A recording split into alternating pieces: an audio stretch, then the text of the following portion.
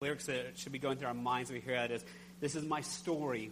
This is my song. I'm praising my Savior all the day long. And that's really what our study in the book of James is all about. How does our life story become a story of, by God's grace, praising Him with all parts of our life? James tackles all these practical issues of life so that our lives become a life of praise to God, not in our own strength, but by His grace. So I want you to find James chapter 1 this morning. James chapter 1. We're in our third week in our journey through James's letter here. We've already seen in the first 2 weeks that this is a letter written by James, the brother of Jesus. And James had a burden for other believers. And his burden particularly is he wanted other believers to walk out their faith, to live out their faith, to what we just heard in song, to praise their Savior all the day long. He was concerned about a disconnect between what we say we believe and then how we live. But James knew it was hard for God's people to live out their faith. It's hard because life is full of trials. Life is full of difficulties. But even more, it's hard to live out our faith because of our own sin nature. Because of our fallen nature that wants what the world has to offer, that wants what the enemy tempts us with. And so James writes to encourage God's people to look to God's grace to live out their faith. Of all the issues he's going to address, the very first one we saw last week was he started with how we view trials. Because he promised us that in our life we'd have trials of many kinds. Now, it's not the promise that we like to hear, but the normal experience of our life is an experience of trials. Therefore, it's important to think correctly about those trials. And so we saw last week his very first teaching, his first command, is we're to think about trials in such a way as to have peace and contentment. And how is that possible? We saw last week it's possible because God can take the not good things of our life and bring good out of them.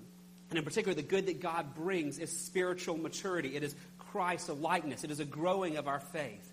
Well, James moves to his second command here today, his second topic. And at first glance, it may seem disconnected, but it's really not. What we're going to see this morning in verses 5 through 8 is a natural overflow of what he's just said.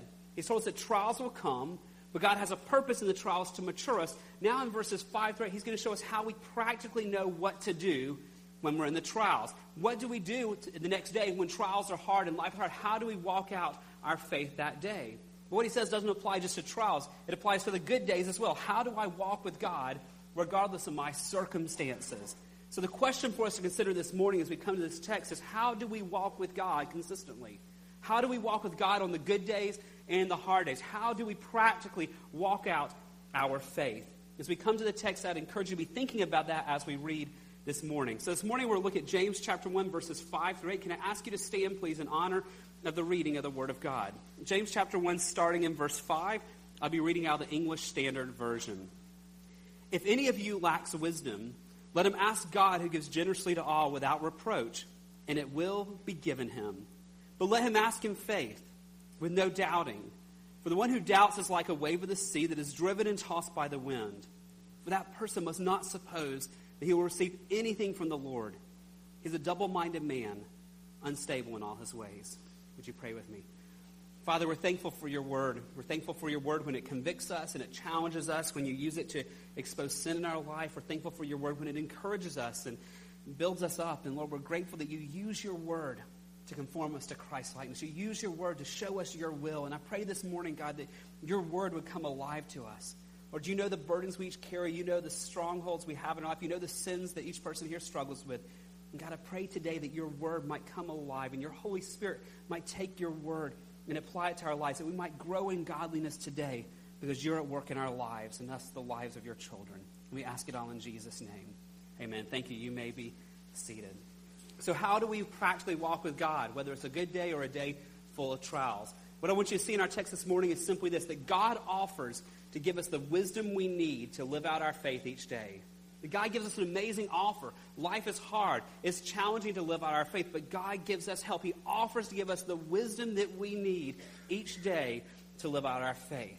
Friends, it is possible to live out our faith. It is possible to walk in faith, not because we try harder, not because of that white-knuckle determination, not because of self-effort. It's possible to walk out our faith because God, our Creator and our Redeemer, invites us to come to Him and to ask Him for the wisdom that we need for each and every day. But the fact that it's an offer means it's not automatic. It means it's possible, friends, for us to go through our days not seeking the wisdom that God offers to us. He's not going to force it on us. He's going to offer it to us. And so as we think about this text this morning, the question for us is, are we willing to pursue this offer of wisdom from God? Are we willing to count the cost and do what God requires? And so he's going to lay out in this text for us. Do we desire his wisdom? Well, let's start with the bad news of this text, the warning here, if you will. Because this text reminds that it is very real dangerous, a very real possibility there be a disconnect between what we say we believe and how we live. It's possible that we do not live out our faith. That can happen in the trials, on the hard days that we were talking about last week. Because when we get squeezed by the trials, sometimes that sin in our heart easily comes out. But it's also possible to not live out our faith on the good days. We can rely on self-effort and feel like things are going pretty well and just completely forget about God's will. And look at how James describes it for us. Go to the very last verse of today's text. Go to verse 8 here. This is a pretty sobering warning he gives us. James says, he is a double-minded man, unstable in all his ways. He's giving us a warning here. He said it's possible to be double-minded. Now, to get the force of what he's saying, the word in Greek could literally be translated, he's a double-souled man. Now, what is he saying here? Well, James has invented this word. This word never appears in the Bible prior to James. That was one of the earlier New Testament books. But also, this word doesn't appear in Greek culture anywhere. James, as best we can tell, invented a new word to make a point here. What does it mean to be double-minded? It's a person whose soul, by their soul I mean their affections, their inner person, their will. Their soul is divided between faith and the world. To be double-minded means our soul, our affections, our mind are divided between what we say we believe our faith and what the world is pulling at us. A double-minded person is someone who claims to be a follower of God, but honestly doesn't really want to fully live for him. Double-minded is someone who claims to be a follower of Christ, but is unwilling to seek God's grace to grow in holiness. It's someone who is unwilling to seek God's grace to obey his commands. It's someone who says they follow God, but they're clinging tightly to their old ways. One author I read this week described it this way. This is a person who is reluctant to let go of the pleasures of the world for the sake of discipleship. Someone who's reluctant to let go of the pleasures of the world for the sake of discipleship. Friends, I'm concerned that describes many who claim the name of Christ today. They say they believe in Christ and they follow him, but they have known sin strong in their life and they frankly do not care about it. And what's scary about a double-minded person here is often they think they are okay. But James has a very different assessment of them here in verse 8. He is a double-minded man. And notice this, he says they are unstable in all his ways. Unstable. He easily falls. He or she is easily pulled away because their faith is not transforming them. So for someone who says they're a follower of Christ, what is it about, what is lacking in their life that causes them to be double-minded, to be so unstable? We'll go back to verse 5 at the beginning of this paragraph, and he tells us. He says, if any of you lacks wisdom. This is an issue of wisdom. Now, what is wisdom? Wisdom in a general sense is practical knowledge, right? It's not just intellect, but it's practical knowledge. It's knowing how to live. A person who is wise knows how to live life. A person who's wise is the one that you and I run to for advice, for counsel when life is hard. It's knowing how to apply truth to life. But in a biblical sense, wisdom is a step further. I like the definition of wisdom that says wisdom is God-given discernment about the practical issues of life. Wisdom is God-given discernment about the practical issues of life. Maybe more simply, we could say wisdom is knowing how God wants us to live. And I believe that's what James is trying to say here. Look at how verses 4 and 5 go together. Go back to verse 4 from last week. He tells us, let steadfastness that comes from trials have its full effect that you may be perfect and complete. Now notice this, lacking in nothing. God is using the trials so we do not lack Christ-likeness. But there's something that we can lack that will keep us from getting to Christ-likeness in the trials, and that's verse 5. If any of you lacks wisdom, let him ask God. What we need is wisdom from God, knowing God's will, knowing how to live out God's will in the practical issues of life and daily situations. There's a reality check here for us, friends. It's lacking in us. Our default nature is wisdom is lacking. Notice he begins here in verse 5, if any of you lacks wisdom. It doesn't mean he's looking at the Christians going, he's got wisdom, she doesn't. He's got it, he doesn't. She's got it, she doesn't. He's not doing that. In the Greek here, the word if any is a special type of clause that means the assumption that everyone who's reading this is lacking this. It's not dividing people into two people. It means basically if you're reading this, you're in this camp. We all are lacking wisdom on our own effort. We all desperately need God's wisdom. So then how do we get it? Well, he tells us quite simply, if any of you lacks wisdom, let him ask God. We get it by asking the only one who can give it to us. Notice it says, let us ask God. Remember last week we see the word let. That means do not let anything stand in the way of something happening. He's saying, you don't have wisdom on your own. You need it. You desperately need it. Or you're going to be unstable and easily falling. You need it. Don't let anything get in the way of you asking God. And friends, very easily things get in the way of us asking God for wisdom. Sometimes it's our own pride, right? We think we've got it figured out. We think we know how to handle the situation. We think we know how to beat that sin or love that person or whatever, and we try in our own strength. Sometimes it's the lust of our own fleshly desires that we enjoy our sin and we really don't want to change. So we're not going to go ask God for wisdom on how to change because frankly, inside, we don't want to. Sometimes it may be doubts in our mind, doubts about the goodness of God or doubts if God really cares about the area of our life, or we could go on and on. James says, whatever it is that stands in the way of you seeking wisdom from God, get rid of that. Put it aside. You need to run to God asking for wisdom. But this word asking is not a one-time thing. In the Greek, the word asking here is a present tense. That means it's ongoing. It means asking, keep on asking. This means we can't say, well, I prayed for wisdom 3 weeks ago. Surely that's enough. He's saying day by day, moment by moment, in every situation where we need the wisdom of God, we need to be asked and keep on asking. That means, friends, when we're struggling to view a trial the way we saw last week, when we're looking at the hardships and having a hard time viewing it with peace and contentment, we cry out to God and say, God, I need wisdom right now to view this trial correctly. Please give it to me. When we're looking at a situation where there's a difficult person that's hard to love, we cry out to God and say, God, give me wisdom to know how to love that person the way you want me to love that person. God, I'm having trouble forgiving that person who wronged me. Would you give me wisdom to know how to forgive them? God, I'm having trouble encouraging my friend, and you've called me to encourage them. God, give me wisdom, please, to know how to encourage them. God, you've called us to speak the truth in love, and God, frankly, I don't want to, and I'm struggling to speak the truth in this situation. God, please give me wisdom to know how to do it. Lord, I'm struggling to get angry here. Lord, please give me wisdom to know how to squelch this anger by your grace and put on forgiveness and love. On and on we could go. When we're struggling to live out the will of God, we ask and keep on asking for his wisdom to be mature in our faith. And there's an amazing promise here, friends, in verse 5. If any of you lacks wisdom, that's all of us, let him ask God, who gives generously to all without reproach, and it will be given him. Friends, this is stunning. The Creator, our Redeemer, the great I am, the infinite God says, if you lack wisdom and you are lacking it, come running to me and ask me for it, and I will give it to you. The Creator offers us his wisdom. The God who is all wisdom offers to give us his wisdom. But notice how he gives it here. There's 3 different adjectives to describe his giving of wisdom here in verse 5. He gives it generously. The one who has all wisdom is not going to be stingy with it. When we say, God, I don't know how to love that person, give me wisdom, he generously gives it. God, I don't know how to view this trial, he generously gives wisdom. But he gives generously, second of all, he gives it to all. All here means to all believers. James is writing with believers in view. So any child of God, any follower of Christ who says, I need wisdom, God gives it generously to that person. That means he doesn't give more wisdom to the missionary in China than to us here in Montgomery. He doesn't differentiate. If you're a child of God and you ask for wisdom, he's not like, I'm saving something for that person over there doing that. No, he gives it generously to any of his children who ask for wisdom. Now, there's a third thing that describes God's wisdom here, and it's so easy to pass over. This one really nailed me and impacted me this week thinking about this. He gives us wisdom generously to all. And notice this phrase, without reproach. And it's so easy to pass over this, but this is huge here. That means he gives wisdom without criticism, without finding fault. Now, okay, if you're a parent in the room or you've been a parent before, have you ever answered your kids but done so with a little reproach with it?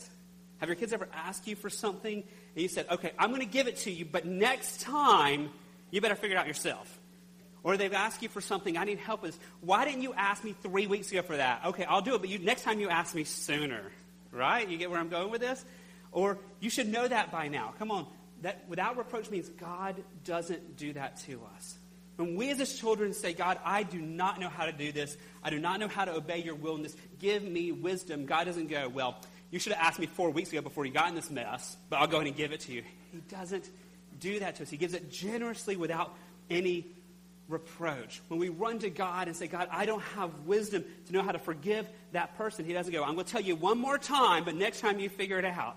He gives us wisdom without reproach and generously. He delights in giving us his wisdom. Now, we want to be clear here. This is not a promise that God gives us everything we ask for. It's not a promise we can claim to say, God, give me wisdom for how to get super rich this month. That's not what this is about here. This is about asking for wisdom for walking out our faith, for living out his will for us, for living out becoming mature and complete, lacking in nothing that verse 4 was all about. God is giving us wisdom we need every day to live out our faith. But friends, this is not just an offer he gives.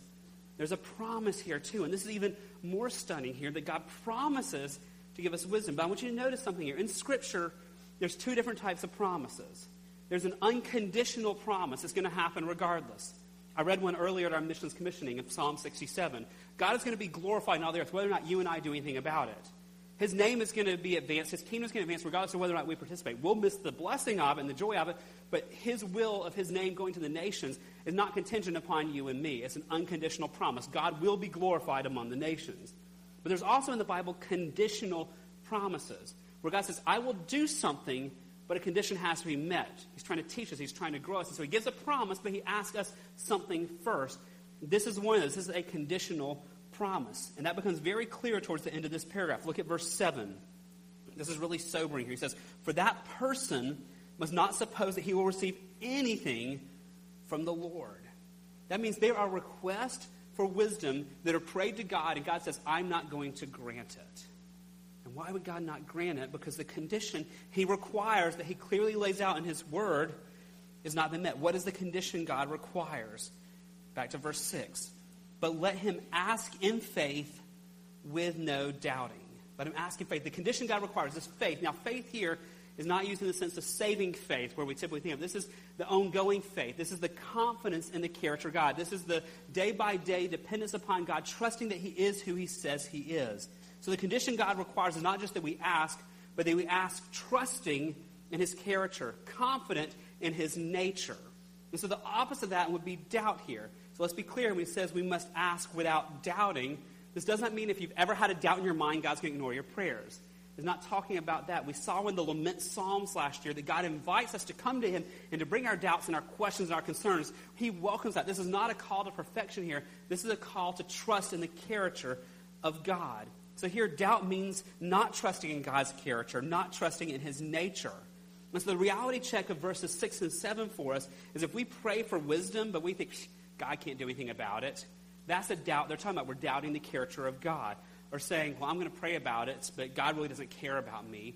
We're questioning the character of God. That's the type of thing that's in view here. If we question the sovereignty of God or the greatness of God or the holiness of God or his goodness or his concern for us, when we call into question his character, that's what's in view here in terms of the reality check of God says, I'm not going to give you wisdom if you come to me doubting that I am who I say that I am. And what happens when we go to God with those wrong intentions, not trusting him, we get basically what we want. Look at verse 6 here. This is so sobering. Let him ask in faith with no doubting.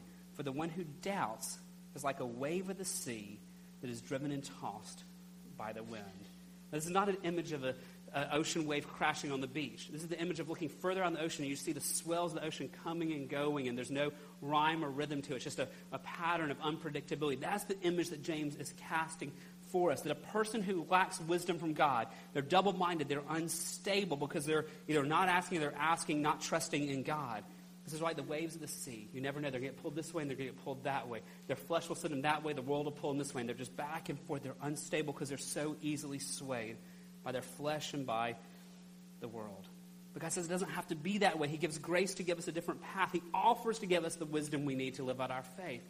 But he does more than just offer. So I kind of want to take our main idea and expand it out a little bit so we don't miss it. Notice this. God not just offers us wisdom. God promises to give us the wisdom we need to live out our faith when we ask for it confident in who he is.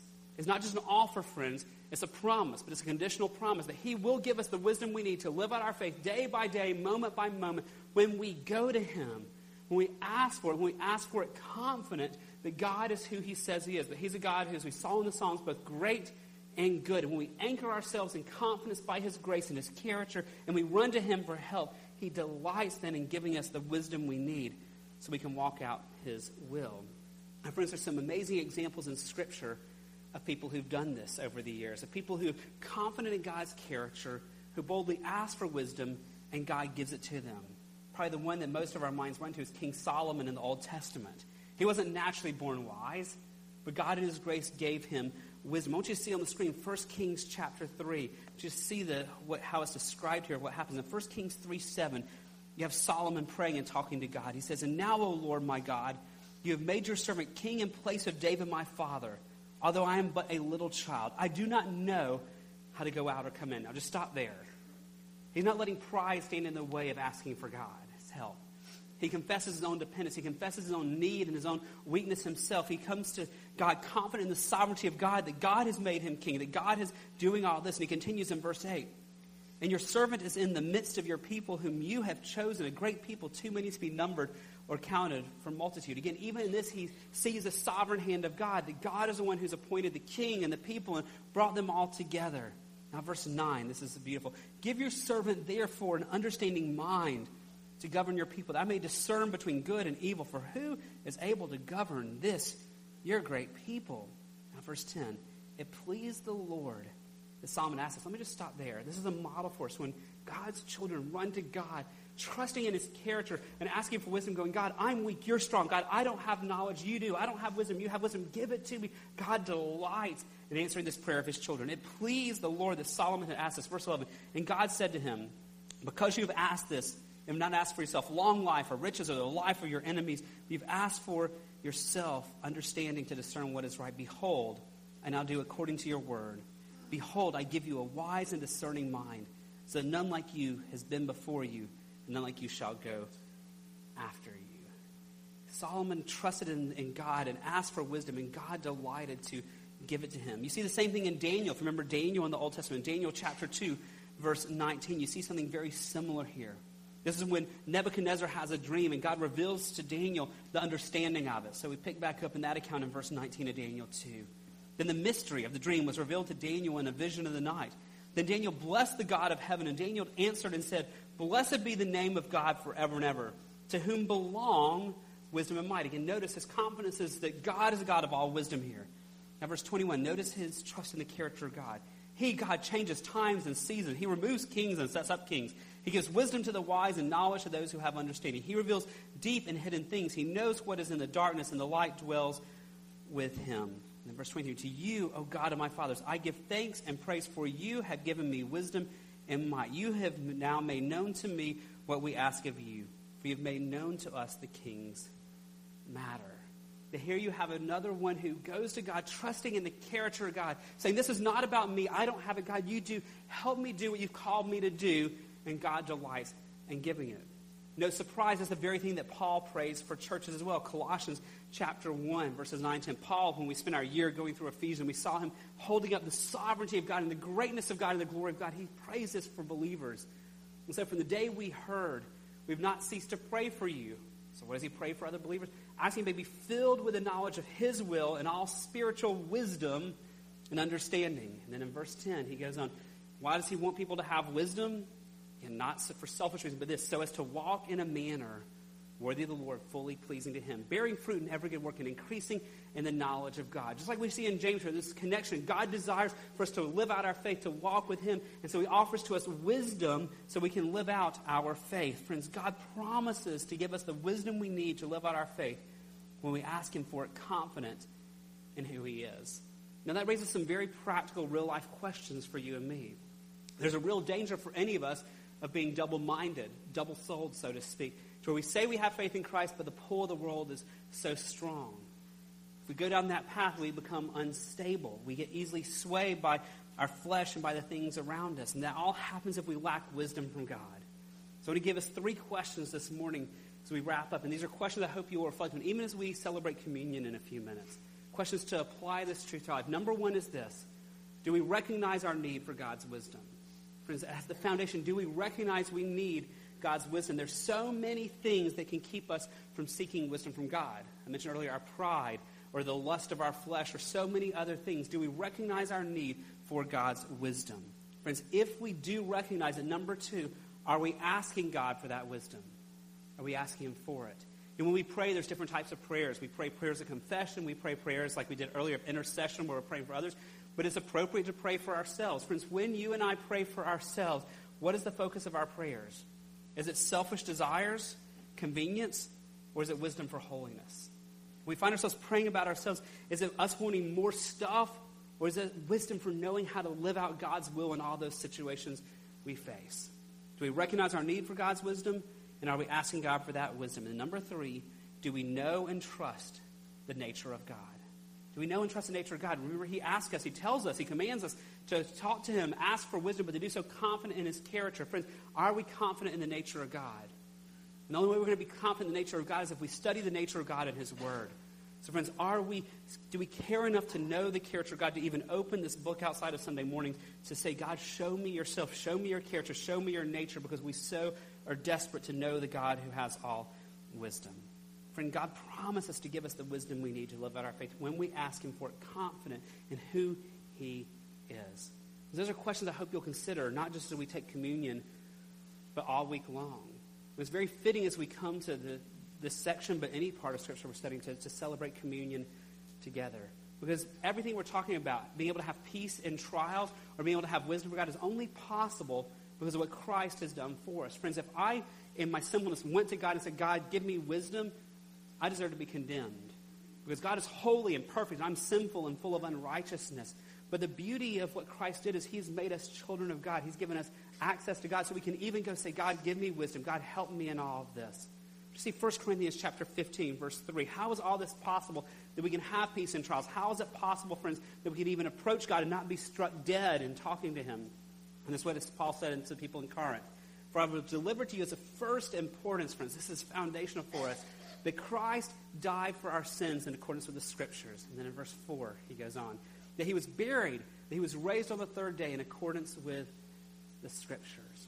Friends, the only reason that sinful people like us can know God and be reconciled to God and be in a relationship with God, the only reason we can have every spiritual blessing in the heavenly places, the only reason we can be seated at his table, the only reason we can get wisdom from him, the only reason we can have peace in trials is because of what Christ has done for us that we can never do ourselves. In our sinfulness, you nor I could ever get to God. We could never do enough good deeds to offset all the sin. We've offended a holy God. We deserve nothing but judgment and wrath. But God, in his infinite mercy, when we could not get to him, came to us. When we celebrated Christmas a few weeks ago, Christ was born. He was born of a virgin. He lived a perfect life to fulfill the law that you and I have broken day by day and moment by moment. So with all the sin in life, he never did. And he went to that cross as a perfect sacrifice, where he took all the punishment, all the wrath that you and I deserve. He bore it himself in his body on the cross. Like I remind us often, it wasn't just that. Then all of his righteousness got put on us. And so, friends, when Christ rises on the third day and defeats death, he conquers that. We're able to be reconciled to God. And so when you and I walk into God's throne room and say, God, I need wisdom, there is no reproach. There is no get out of here, you sinner, because he doesn't see our sin anymore. Christ has already borne it. Instead, when we walk into God's throne room and say, God, I need wisdom, he sees us covered in Christ's righteousness. Because of what Christ said, so we can then boldly with confidence approach his throne of grace to find mercy and grace to help in our time of need. But friends, lest we forget the sacrifice it took of Christ to make this possible, we celebrate communion. It's a reminder to us that for us to have this access to God, for us to be reconciled to God, that Christ's body was broken on the tree. The bread reminds us of that his body was hung on the cruel Roman cross in the worst form of execution ever invented. The juice reminds us of his blood that was spilled so that we could have forgiveness to God. Scripture says without the shedding of blood, there's no forgiveness of sins. And so as we eat the bread and drink of the juice, we're reminded of Christ's sacrifice. But not just looking back, it reminds us well that Christ is coming again. That a day is coming when we're delivered from these earthly bodies of temptation and sin and trials, and we're with him forever in heaven. And so we rejoice in looking forward to that as well. And so friends, if you're a follower of Christ, you are welcome to come celebrate. If you know that God has rescued you, if you've put your confident faith in Christ and in Christ alone as your Lord and Savior, you know you're a child of God, restored to a right relationship with God, you are welcome to come celebrate this. Because if you're not a Christian, you're not sure you're a child of God, Scripture is very clear that this is just for God's people. It gives us warnings about taking this without believing in the body and blood of Christ. So friends, if you're not sure you're a child of God, we'd encourage you while we receive this to please just remain seated. No one's going to come talk to you and single you out. No one's going to embarrass you. Just stay where you're seated. I'd encourage you to pray and say, God, I'm not sure I'm your child. Would you show yourself to me? Would you reveal yourself to me? Would you help me know who you are? And use this time to pray and seek the face of the God who is the creator of all and who desires a relationship with you. Friends, if you are a child of God, whether or not you're a member of Gateway doesn't matter. If you know Christ, you are welcome to come celebrate this, to reflect and to worship him as an expression of thankfulness for all that he has done for you. But also a time of reflection. Communion is a serious thing, so we encourage you. There's no rush here. You have time as others are coming to sit in your seat and to pray and reflect. When you get back to your seat, you don't have to take it right away. Use the time to reflect and talk to the Lord and have him search your heart. Even reflect on the questions we've been talking about. As you're waiting, if God shows you unconfessed sin in your life, the beauty of God's word, because what Christ has done, he says, if you confess your sins, he is faithful and he is just to forgive you of your sins and to cleanse you from all unrighteousness. So this morning, if you're a child of God, you're welcome. But as you're sitting, if the Holy Spirit stirs your heart, that you've been double-minded in some ways, or you've not been pursuing God like you should, or whatever it is he shows you, doesn't mean you can't take it. It means you confess your sin to him and receive his forgiveness and receive his cleansing. And then with joy in your heart, because of what Christ has done and the grace he's given you, celebrate the new life you have in Christ. I'm going to pray for us, and after I pray, our worship team is going to come receive the elements, and our deacons will direct you. We do have, for those who have allergy issues with food, there is gluten-free communion here as well up front on this side. But would you join me in prayer? God, thank you seems so inadequate to say when we think about your grace. God, that you looked upon undeserving sinners like us, people who deserve nothing but your wrath and your punishment, and yet you looked upon us with mercy and with pity, and God, you've offered us forgiveness. Lord Jesus, you came and you fulfilled the law that we could not fulfill. God, you came and you went to the cruel Roman cross, Lord Jesus, and you took the punishment we deserve. You took all the wrath that each one of us should have borne, and yet you gave to us joyfully and freely your righteousness so we could approach the Father. And God, I pray today for myself and each precious brother and sister here, God, that as we celebrate communion, as we see the bread that reminds us, Lord Jesus, of your body being broken, as we drink the juice which reminds us of your blood being poured out, and all these things, I pray our hearts will be filled with awe and wonder that we are the recipients of your grace. Lord, guard us from doing things out of habit or just routine. Oh, it's just another communion time. God, I pray that today our hearts would overflow with thankfulness and joy in knowing what you have done for us. And God, I pray this day that you might use communion as well to grow us. Where there's unconfessed sin in our life, are there areas to where James has warned us that we're being double-minded, to where we say we're following you, but we're really desiring the world? God, would you in your kindness to us convict us of that? Not to destroy us, but to, in your love, to discipline us, to bring us to a place of repentance. And I pray, God, if you show us things even this morning that we need to repent of, we'll be quick to do that. Or knowing that you do forgive. Not because of anything else, but because of what Christ has already accomplished for us. Lord, I pray that as we celebrate this, God, that you would receive great glory as your people remember what you've done. And I pray as well that we'll find great joy in this as we remember what is the foundation of our faith. We ask it all in Jesus' name.